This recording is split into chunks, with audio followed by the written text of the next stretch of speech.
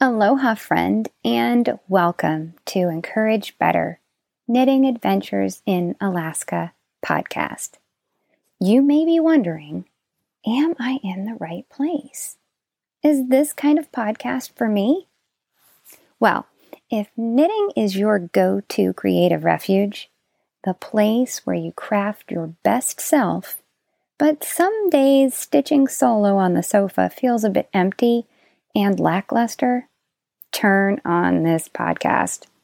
Encourage Better takes you to Kodiak Island, Alaska, the knitting adventure capital of the world. Okay, that is my take on it, and not 100% official, but still entirely accurate. Trek up mountain peaks, stand along the shore, and romp around the forest of spruce trees, all through your earbuds. Tips, tricks, and tales every episode. Encourage Better is the must-listen-to podcast to kickstart your knitting mojo and broaden your smile. Enjoy the episode.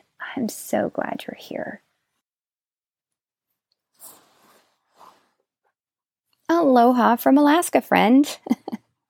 We've just had a very rare occurrence here on Kodiak Island. This past weekend, a hurricane blew in from the Gulf of Alaska. And as with all storms and weather here, my unflappable neighbors took it all in stride. The intuitive, self-sufficient folks I am fortunate enough to live amongst are just really incredible humans. They keep pressing on, seldom distracted, and always impressing me with their self-sufficient, determined manner. This really is a creative place to dwell. And speaking of creativity and creations, I am wearing my newly washed and freshly blocked wannabe Winston sweater. This pattern adventure began with the original Winston sweater pattern by Jane Richmond, who is a brilliant pattern writer. Yes, she is a knitwear designer, but her pattern writing style is enjoyable and easy to follow. I share about my version, which is not at all like the original. If you'd like to see the photos, feel free to head over to the blog, which can be found at encouragebetter.com/blog/alterations to Winston, Winston, pullover. I'd like to share a little of what I wrote there with you now. So, here's the blog post. Jane Richmond is a doll and a fabulous pattern writer for wardrobe staple pieces. Also, she is a delightful human. When she and I connected about the Winston pullover over a year ago, the pattern was in the test knit phase. I worked it as written, only adding some color variations. Nothing was changed from the written design, though. Recently scrolling through Instagram, I noticed Jane was knitting Winston again. She was inviting others to join in. Thick, oversized, and a perfect layering piece, the sweater would fit right into my winter wardrobe rotation. This time, I wanted to take some liberties with the pattern. The results led to a creation that I love, but the knit was more inspired by Winston than actually was Winston. That idea is essential for my knitting. The recreation and reinterpretation of making a pattern work for my creative endeavors, rather than knitting the pattern as is. I will unpack that idea another time, for it's quite a thought to think, and right now, I want to share this. Within a week, I have a sweater. Now, it is necessary to keep that statement in proper context. In that same week, my husband built a new woodshed and filled it with lots of wood for this winter. He built an entire woodshed. I only made a sweater. Let me hit the starting points of my version, so you can get the foundations if you'd like to try. I went with 3 strands of yarn held together, which created a fuzzy, beautiful, highly haloed fabric that draped like smooth silk and felt like the comfiest sweatshirt ever. My first swatch, I worked for gauge, which, not surprisingly, was off, but would be manageable. I did the math to see the differences in what I was getting and what needed to be gotten. It's probably important to mention here that I first swatched on the recommended needle size of US 17, but the resulting fabric was not to my liking. I dropped down to 15s and liked that fabric within the first couple of rows. I wanted my sweater to be of this material. So I was okay with figuring out the difference between the two and trying to bridge that gap. And so began the first of many updates. Spoiler alert, totally worth it. As I was changing the stitch count for my off-base gauge, I then considered, what if I tweak the increases just a little? After all, I wanted to create a sweater that I would be pulling over most of my dresses and tunics this winter. It would be amusing to have a peekaboo feature allowing what I would wear underneath to be accentuated. Here's the part of the story where I caution you about many mistakes I have created for myself in the past. The solution to every successful rabbit trail has always been straightforward and simple. Swatch for changes. That's my big secret pro tip that I'm sure everyone else already knew light years before me. I worked a sample of yarn over increases and the make one right and make one left called for in the pattern to note the differences. When comparing the two, it is no surprise, but I'll tell you anyway, the measurements between working each were predominantly noticeable and also mathematically noticeable. Back to the math I went. Numbers were crunched to cast on the way the pattern instructed. I was poised, ready to get some stitches made, and yeah, I know you're expecting this. I decided I wanted to cast on a different way. Now, let me explain, hear me out. The pattern asked me to cast on just the back stitches, work some short row magic, cast on for sleeves and the front, and then work in the round. But pattern, I said, because at this point we are on a first name basis, pattern, I'm only going to have to come back and pick you up later to make the neckband. I know this because I knit you before. And I kind of want to make a longer neckband anyway. And couldn't I just work the short rows in 1x1 rib and then separate all the segments for sleeves and front and back? Pattern looked at me and rolled its eyes a little because it didn't think I was looking. I was. It was an awkward moment. Then it said a bit exasperatedly, I'm not sure exactly why you're asking me this because no matter what I have written on these pages, you seem to be disregarding this map. Settle down, Winston. Can I call you by your first name, Pattern? Another eye roll, but I went on. Now, Winston, you are a fabulous pattern, and Jane is one of my knitting heroes. But are you really going to take this personally? Me kind of improvising. I mean, you are my muse, aren't you? There's a lot to be said for that. Winston the pattern softened a bit, then surprisingly offered this advice. You realize if you are headed in that direction, you need some further adjusted numbers, unless you want the neck to be a cowl neck.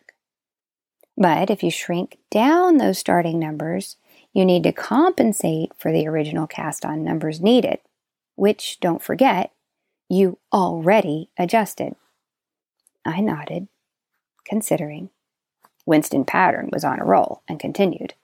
And Mel, is it okay if I call you Mel? Or would you rather be addressed as Saboteur? I shot Winston a look. Cheeky Pattern. Unfazed, he continued. You need to make sure you have the segments worked out for where to put the stitch markers when you actually get to the place where you are starting to work each individual section. Though a bit snarky, this pattern did have my back, and front, and sleeves too. Which, speaking of sleeves, you know, Winston, Jane tweaked you already in a seed stitch or moss stitch or something massive textured that I just adored. And I was thinking, Winston stopped me dead in my tracks. No new stitch patterns because you didn't swatch for it, Mel. Winston Pattern wasn't having it until I whispered, but fisherman's rib. Can you just imagine some incredible fisherman's rib just popping on your sleeves? Just like that, we were both on the same page. Let me leave my further interactions talking to a pattern behind us and get back to the mechanics. Here's what you need on your radar if you plan to replicate my version of this sweater. You start at the neck and work in the round in 1x1 rib right out the gate, adding a few short rows to give a proper balance, 5 in total. Knit one full round before segmenting portions, which would be the left sleeve, front, right sleeve, back, and set markers for raglan increases. After that setup round, you have to maintain front and back stitches in stockinette. The sleeves will fluctuate between knit 1, purl 1 for round, and then knit all the stitches the following round to create the broken rib, or as some folks call it, fisherman's rib. I just call it a decadent swath of textured bliss. Since I am disclosing all other things, I need to let you know, keeping the fisherman rib in pattern starts off a bit fiddly. While incorporating the new stitches created from the yarn over of raglan increases, you have to be mindful of working the stitches as they present, integrating them into the established pattern flow. Now, regardless of your method of increases, you would have to be prepped for this anyway, but it is worth sharing the need to be attentive. I had to fix mistakes over and over until finally the light bulb went on. The ending result was completely worth the mental gymnastics. I moved through the increases and set aside the sleeves. I knit the sweater body to a length more in line with skimming my hips rather than ending below them. When I prepped to knit the hem, I broke the mohair strand and continued only with the remaining 2 strands. I did the same with the sleeve cuffs.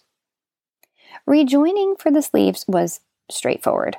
I picked up the underarm stitches and maintained the established pattern, tapering the sleeves slightly as I worked toward the cuff. Now, for the cuffs, I did drop down to a US 11 needle to pull in the cuffs a bit. Okay, well, in the spirit of transparency, I should explain the real motivator behind this particular change. I was tired of knitting the sleeves with the 60-inch cable I had used for the body, and I could not find another shorter cable for my interchangeables. Upon finding my 11 circulars, which were not interchangeable but were the desired shorter cable, I thought, these would be the perfect circumference. And then my next thought was, if I use these, it will draw the cuffs in nicely. So I decided to test a few rounds to make sure it worked as I imagined, and more importantly, alleviated my frustration. So it was a win all around. Knitting this project on large needles, intent on getting it done without knitting other things, was quite fun. I thought about the amount of yarn I was putting to work creating it, which made me quite happy. The mohair I had in stash for over a year, and it needed to be used. Before Winston, there had been projects that I considered using it for, but the yardage wasn't adequate, or holding it along with another yarn just wasn't a good match. Interestingly, I bought the main color for this project, knowing that I would hold 2 strands of the moonshine yarn together, but with no intention of adding the mohair. When I was looking for my big needles, I noticed the mohair skein on the cabinet's top shelf. It was a perfect color match. And then when I estimated the yardage for a shorter version of the sweater, it was well within the required. The rich halo created, holding it with the 2 strands, is a visual delight, and honestly the softest thing you could hope to touch. I am delighted with this project. Some discoveries I found. Discovery number 1. My narrow thoughts keep my knitting experiences in a box. Seriously.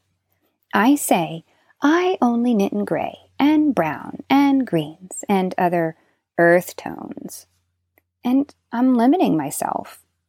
For someone who loves adventure and freedom, that seems a silly thing to do. The beautiful pink lavender fiber I used for this particular knit works for me. It pairs nicely with many of the dresses I have sewn for myself, and I'm so taken with the color, I've worn it 4 days in less than a week. Discovery number 2. I need to allow myself opportunities to complete quick knit projects. Knocking this sweater out so quickly has fueled momentum for me. Not just in knitting, but a few big projects for work that have been using a lot of energy over the last several months. Momentum also for my knitting too. I have been relentlessly knitting my second shifty sweater, and yet I still have 800 million stitches to go before I wear that thing. And yes, I am absolutely as confused as you as to why it's taking me so long to knock out the second iteration of the sweater that last time around took me just a few weeks.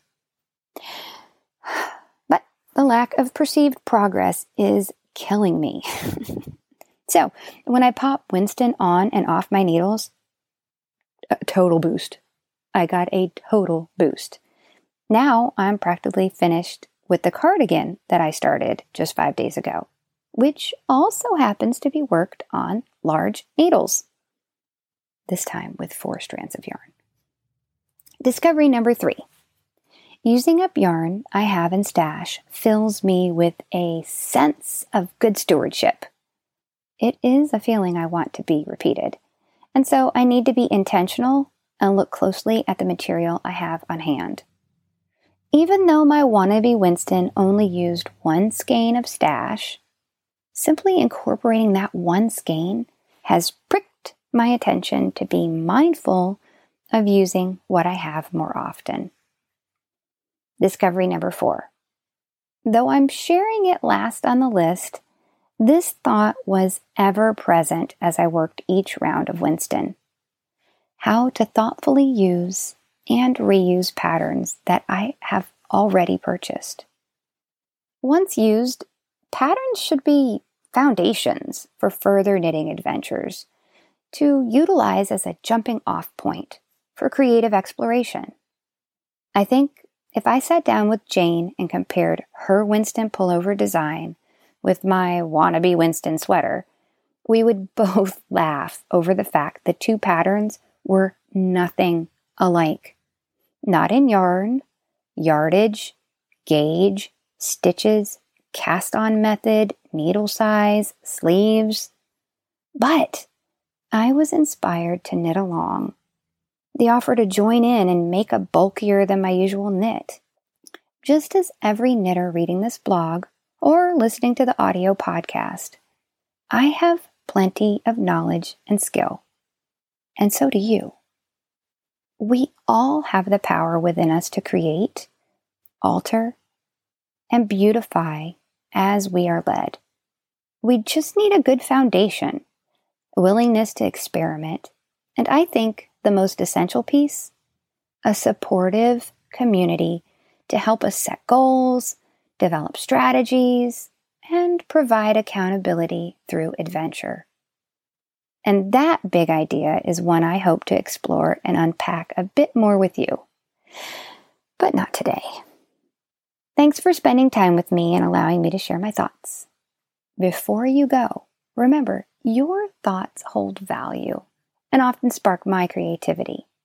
So, share in the comments on the blog. Connect with me on Instagram or via email.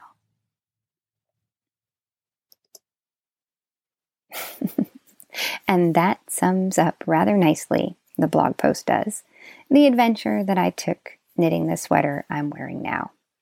I will link the actual blog post in the show notes, so you can have a look at the finished project. So, I've been wearing Wannabe Winston quite frequently, and I just gave him his first bath. I added some Knitter's IQ liquid soap, which smells so good. It's a rather light blend of lavender and essential oils, but it's strong enough you can smell it as it bubbles and foams in the tub, but a lot lighter, so it's a very faint smell. Kind of like, when it's summertime and the breeze is really light and just barely gives you the scent of flowers on it, just barely, but still there. Yeah, that's the kind of light scent that this wonderful soap gives. I'm really liking it. It's the kind of scent that you have to really inhale deeply to make sure you've caught it. So, while I clean my hand knits, let me just share how I do it. I fill the tub with warm water and soap first. Then I lay my knits on top, giving them a few moments just to kind of soak in the water. After a minute or three pass, I will very gently go and press the sweater or knitted pieces into the water and then just leave it to soak up the soapy water for approximately 25 to 30 minutes. I come back, and again, still really gently, I'll swish the knitted garments about. Most times I'll turn it over and then let it soak again. The water just kind of seeps into it. I'll let it soak again another 5-10 minutes. This is the kind of soap you don't have to rinse. So when it's all done, I'll pull the plug and I let the water drain, pressing the garments just as they are lying. No wringing them out. And after all the water is gone, I will gently drape them over the large spigot for a few minutes to allow the excess water to trickle out, or it'll pool up in areas that are hanging at the ends. I'll place my hands on either side of the small segments of the sweater or the hand knit socks or whatever I've got in the tub and just press my hands together. I'm careful not to rub or twist, but firmly continue to express any extra water. Then I'll grab an oversized beach towel and I'll roll up my wet bit of knitting inside of it. I'll fold the towel around it and press it down for all I'm worth. Sometimes I'll actually stand on the towel. It's a big beach towel, and so I'll roll it in and I'll stand on it. And to be honest, I will sometimes jump on it and press it down for all I'm worth. The towel gets soaked, my garment gets dry, and then I'll lay it out to block. Now, the blocking is a story for another day, but blocking is magical. Such an important do not skip over it kind of step. So, if you have tips or tricks how to clean and or soak and block your hand knits, I would love to hear. So, email me any thoughts or suggestions at melissa@encouragebetter.com. So that kind of wraps up our time together today, which I am so thankful for, so grateful that you've chosen to spend this time with me. And until next time, you were created intentionally to be creative, which may be easier said than done. So whether you're spinning yarn for your next project or hanging on by a thread, you are valuable. Just simply being you is valuable and valued. I hope our paths cross again very soon. Bye for now. Well, look at you, friend. You made it through another episode of Encourage Better Knitting, and I'm over here celebrating, giving you a shaka and a smile. To keep the positive knitting vibes going, be sure to head over to www.encouragebetter.com and find out about any new events or activities, posts, or podcasts to keep your knitting needles clicking along until the next episode.